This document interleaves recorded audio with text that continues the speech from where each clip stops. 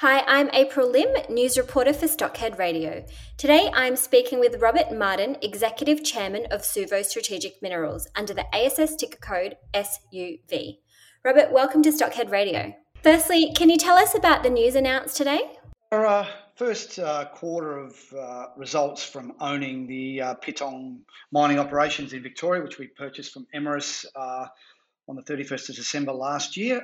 It's a fantastic result. We produced about 6,000 tonnes of refined kaolin with sales of about 6,500 tonnes. We produced an EBITDA of around $750,000, and we still have about 5.8 cash on hand. So it's a great announcement for our shareholders, and it should show the confidence that the board is working diligently to make sure we watch our cash and produce what we can. That's fantastic. So what does this mean for the company? Move forward with confidence about the upgrade that we're looking at doing at Pitong. We've made no bones about the fact that when we bought this, that we wanted to significantly upgrade the operations. The demand for the product is certainly there. We can increase the capacity, hopefully 3 or 4 times of what it's at the moment, which will give some pretty encouraging financial results if we can do that.